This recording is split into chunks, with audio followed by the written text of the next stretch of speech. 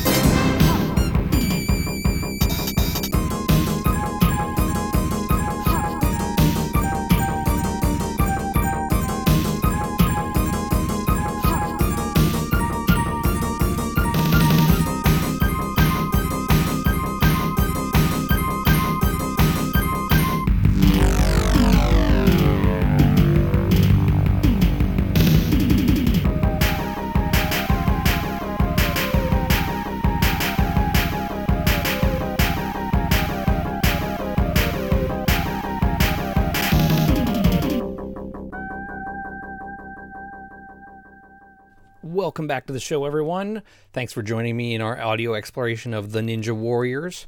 Let's dive into the history here of this game and how it came to be. Now, I am a firm believer in the old Shakespeare quip that all that's past is prologue, and there's truly no good place to begin a story. So where does the story of the Ninja Warriors begin? Well, I have selected, for this particular story, January 1st, 1920, in the city of Odessa in southern Ukraine, when Michael Kogan, the founder of Taito, was born. Now, Michael Kogan, he went by Misha, so I'm going to continue to call him Misha throughout the rest of this segment. But as a boy, Misha and his family moved to Harbin, Manchuria to escape the Russian Revolution. This is part of what would be called the Fugu Plan, created by the Imperial Japanese government.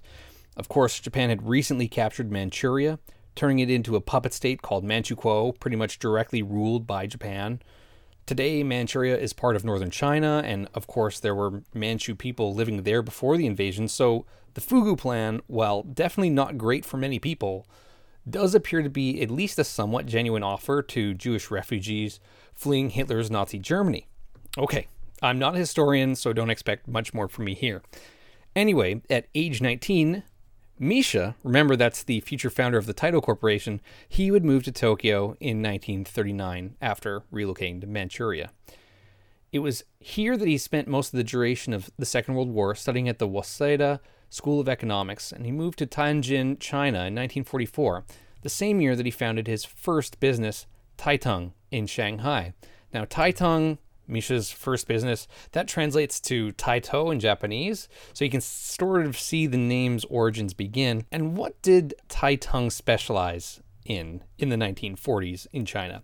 Taitung's business largely involved the sale of natural hair wigs, floor coverings, and hog bristles, so quite a far cry from the Ninja Warriors that we'll eventually get to. So post-World War II, with Japan defeated and slowly relinquishing control of the Japanese-held Chinese territories, China was basically experiencing a power vacuum. And forgive me again for the brief history lesson here, and this topic is still controversial, and I really encourage you to read about the history here and not take the history lesson from a video game music show too seriously. But essentially, the National Republic of China was losing control of the country to the Chinese Communist Party, and the nation slipped into civil war. So as a result, Misha closed Taitung in 1950 and started his second business in Japan shortly after. This time, a clothing distributor named Taito Yoko. This didn't last very long, however, as the constant loss of products and apparently very negligent employees caused Taito Yoko to struggle financially, and Misha would abolish the business after only a year or two. Misha then established the Taito Trading Company a year or so after losing the Taito Yoko Corporation on August 24th, 1953. And eventually, the Taito Trading Company is what would become the Taito Corporation. Okay, great. We got to be getting to video games now, right? Hold up. Not yet, because the Taito Trading Company actually began as a vodka distillery. It was the first company to produce vodka in Japan, and it also imported peanut butter vending machines and perfume machines. So increasing competition led to Taito abandoning the vodka business in 1955, and it began focusing on its successful vending machine business. Also, it began importing jukeboxes and finding some from kind of shut down American military bases. It would buy those as well. This was quite a boon for Taito because a few years later, jukeboxes that mixed Japanese records with American folk songs would become quite popular in bars all across the country. And this business brought Taito moderate success in the beginning of the 1960s. Now, Taito began manufacturing what are called electromechanical games in the 1960s, sort of leveraging its other jukebox and vending machine business into this. And it would release in 1967 something called Crown Soccer Special. And this is a 2-player game that sort of simulates soccer as best you could back then using electronic equipments, and there's a bunch of lights, there are pictures of it online, and pinball flippers. It essentially looks like a vintage pinball machine that you could play with another person. A year later, in 1968, Crown Basketball debuted from the Taito Corporation, and that became the highest earning arcade game at the 1968 Tampa Fair in the US. So shortly after this, in 1972, Taito would change its name from the Taito Trading Company to Taito Corporation, and it introduced its first arcade video game in 1973. Taito would go on to make hundreds of different arcades over the years, but it wouldn't be until 5 years later, in 1978, that the first Taito arcade machine would really strike it big, when developers at Taito launched Space Invaders.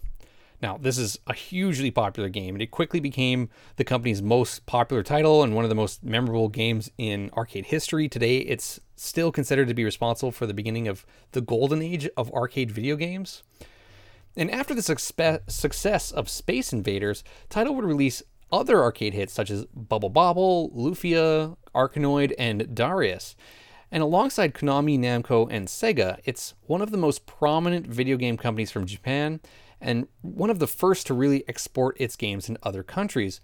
And Taito today is still recognized as an important player in the early days of video games. Now, this segment has gone on very long, and I want to get into a little bit more music. Let's hear one of those tracks by Zuntata, that's the in-house band of the Taito Corporation, off of the Ninja Warriors soundtrack. This is Che. Enjoy.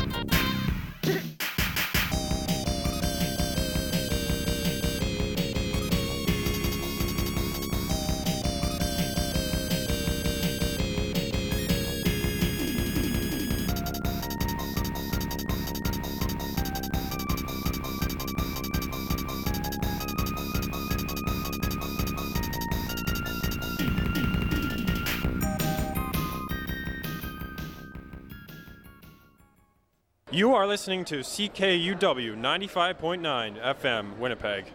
Hello and welcome back to Square Wave. I hope you've enjoyed the show so far today. We're rounding out about the halfway point in our show.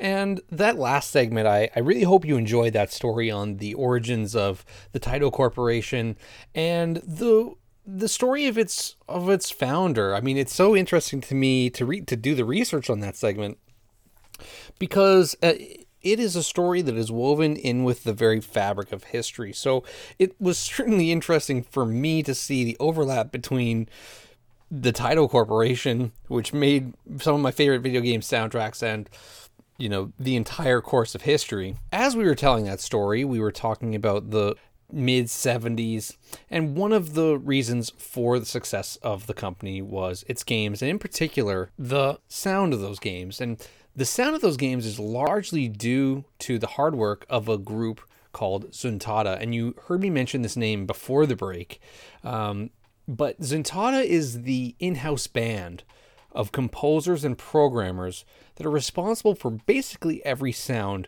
on every Taito-developed game going back at least to 1983. The concept of an in-house band at the time was very novel for game companies. I don't believe that the Taito Corporation was the first one to do it. I think that they were not the first to the party, but part of their success with Zuntata had a huge impact and really encouraged other game devs to do the same thing. I'll give you an example of some of the other game devs in Japan at this time that had in-house bands. There's Data East's Gameadelic, there's Sega's SST band, and Konami's Konami Kukeiha Club that I hope we'll get to play and feature one day on the show, and there's a few others as well. But as I said, Zuntata is Taito's in-house band, and they consist of the core sound development. And they contributed to many, many franchises, including Darius, Groove Coaster, Arkanoid, Space Invaders, and of course the Ninja Warriors. They are still considered today to be one of the biggest names in classic game music, and they still exist and work today. Their origins can be traced back to, like I said, 1983, when they first established this sound division. Now, the group would release their first collective music album, Darius Taito Game Music Volume 2, in 1987, and the success of that album actually encouraged Taito to really support its sound division and keep them releasing new music. I don't believe that Zuntata was meant to be a long-standing thing, but it's still around more than 30 years after its creation. So I should also specify that what I'm talking about is not Zuntata Records. That's something different. Zuntata, the band, is what we're focusing on. Zuntata Records was established in the mid-90s by the Taito Corporation, and it's more of a for-profit company that they release the Zuntata band's music on, and it's not really a creative enterprise, so I just want to be clear that we're talking about Zuntata the band, not Zuntata Records. And Zuntata the band are the composers and musicians behind some of the biggest sounds of the 80s and 90s, in particular shoot-'em-ups and rhythm games. They were also a pioneer when it came to live performances. Their first live show was actually in 1990, and to hear the original members of Zuntata tell it, everything was handmade. They even had all gold uniforms that were all handmade. They had their own set list, all written by hand and everything. This was quite a do-it-yourself show, and apparently quite difficult to pull off, but that was a seminal moment. Could you imagine going to a bar in 1990 to go hear a band play video game music for you live? Just seems otherworldly and way, way ahead of its time, to me anyway. Now, eventually the band in their live performances would add more story elements and couple images to their music as they would develop sort of story in their music and in the story aspects of the games. And primary among the many storied composers who have worked for Zuntata over the decades is Hisayoshi Ogura. He's known to his fans as simply OGR, and Ogura and his avant-garde game music were crucial in establishing Zuntata as one of the pioneers of arcade sound design with games like Darius and the Ninja Warriors and the Legend of Kage, as well as Galactic Storm. And Zuntata today continues to produce music for Taito video games, particularly working on the Groove Coaster series. The band's music is a combination of abstract and synth pop, and has recently gotten more attention from video game publications for its bizarre nature and relative strangeness. Both the band and its members have received awards, and in 2018, Zuntata announced via press release that they had added over 3,000 tracks to Spotify. And for those curious, you can also find the group on iTunes, so make sure you check out Zuntata after the show if that's something that you wish to seek more out from. As I mentioned there, the story of Zuntata is really one that is tied in with the lead composer of the band, Hisayoshi Ogura. And I'd like to tell you more about his influences and his work on the other side of this, but for now, let's take one more track. This is Are You Lady by Hisayoshi Ogura and the Zuntata in-house Taito band.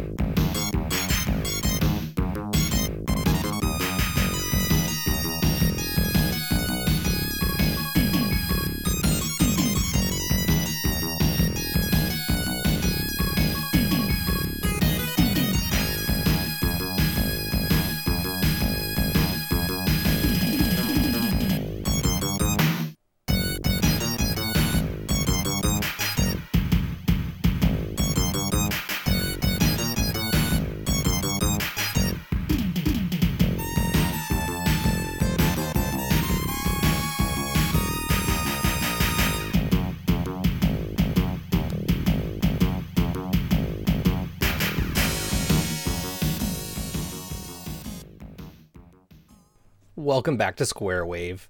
Now, before we took that song that was Are You Lady off of the Ninja Warriors soundtrack, which is, of course, the soundtrack that we're playing all hour today on the show, I mentioned to you about Hisayoshi Ogura.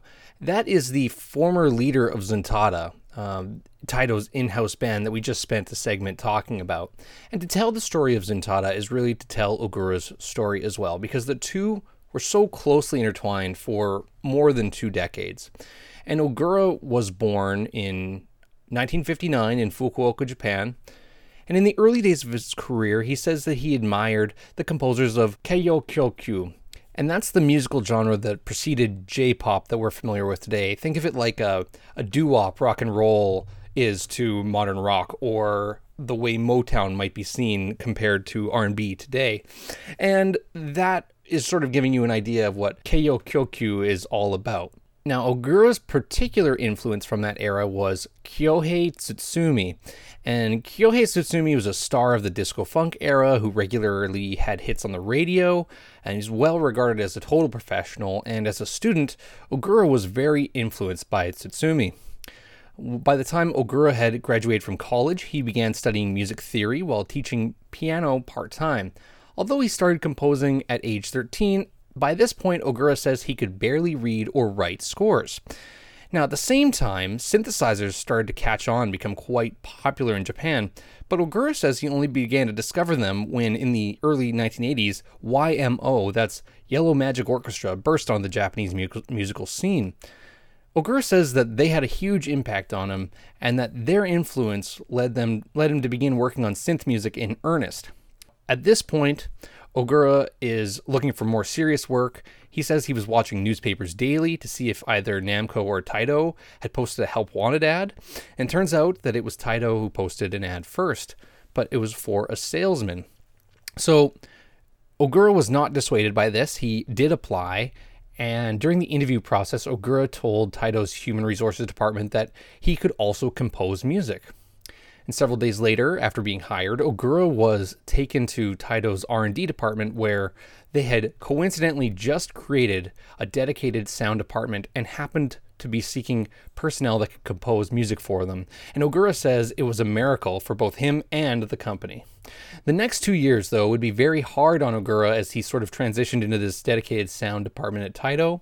He says he was writing music for game after game every day, and he says, quote, "It was difficult to create music that I could feel was my own," end quote. During this time, Ogura composed some of the most famous arcade pieces, including The Legend of Kage, which is a great soundtrack. I really do recommend you check it out. Heavy Japanese influences with, you could almost call it new wave and very up-tempo stuff.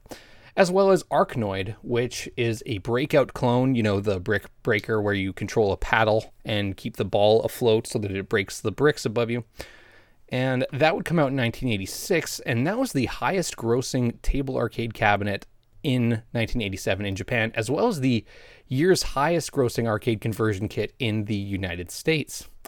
It was also around this time that the project Darius appeared, and Ogura told his boss directly that he wanted to work on this game if at all possible. He says he was really interested in it, and what attracted him to the project was trying out a freer musical approach. And the theme of the game, which was an enormous entity lurking within the universe, sort of really inspired his work in this regard. Now, Ogura says he really wanted to put his best into Darius, and so he sought to create something different from the typical shooting game. And at the time, it was fairly adventurous to use avant-garde rhythms and irregular meter in music, but Ogura saw Darius as the opportunity to wipe out what was considered common sense in video game music at the time and create something new from the ground up. Now, as history would have it, Darius would be considered Ogura's breakout composition, which really helped establish him as one of the leaders in this era of video game music. And further, his work establishing Taito's in-house band would pay off over the next decade, especially as he continued composing for Taito's games. At the forefront of this would always be the Darius series, which often were Ogura's most experimental and innovative space to create music in, and I really encourage you all to go and check out the later Darius soundtracks, including G Darius and Darius Gaiden, to get a feel for how truly bizarre and challenging Ogura's later work would become. And really the crowning achievement is, I think, Visioners, which is a track you can find off of the Darius Gaiden soundtrack. And they performed this live. It was one of their biggest hits for Zuntata, and really speaks to where Ogura would go with video game music later on in his career. For now, though, I do want to take one track off of the original Darius soundtrack. This is the main theme. It's called Chaos. And then we'll be back to finish talking about the Ninja Warriors on Square Wave on CKUW 95.9 FM.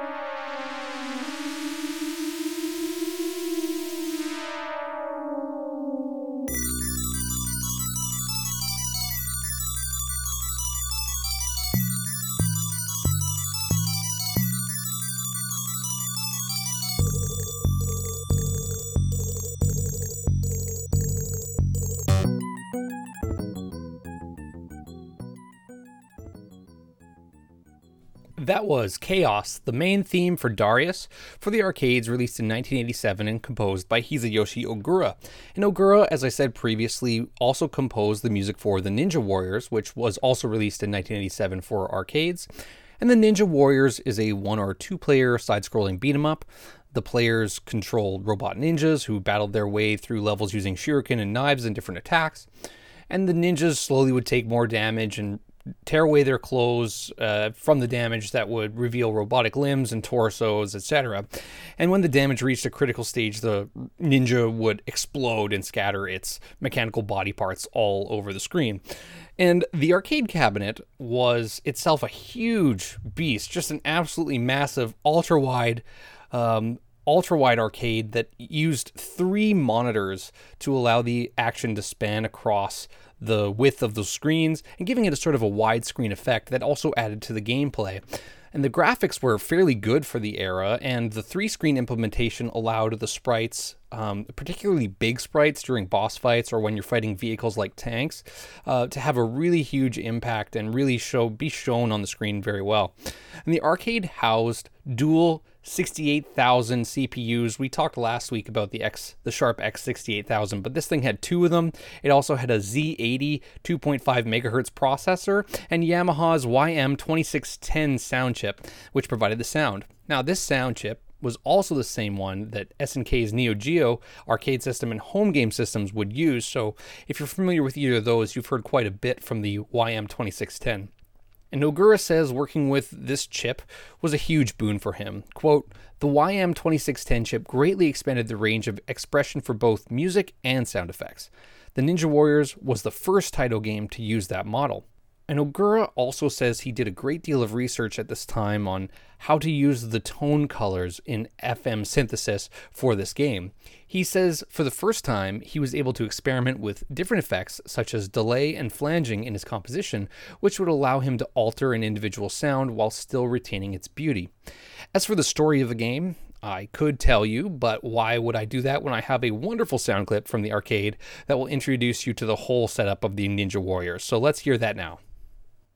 No one could maintain the public order.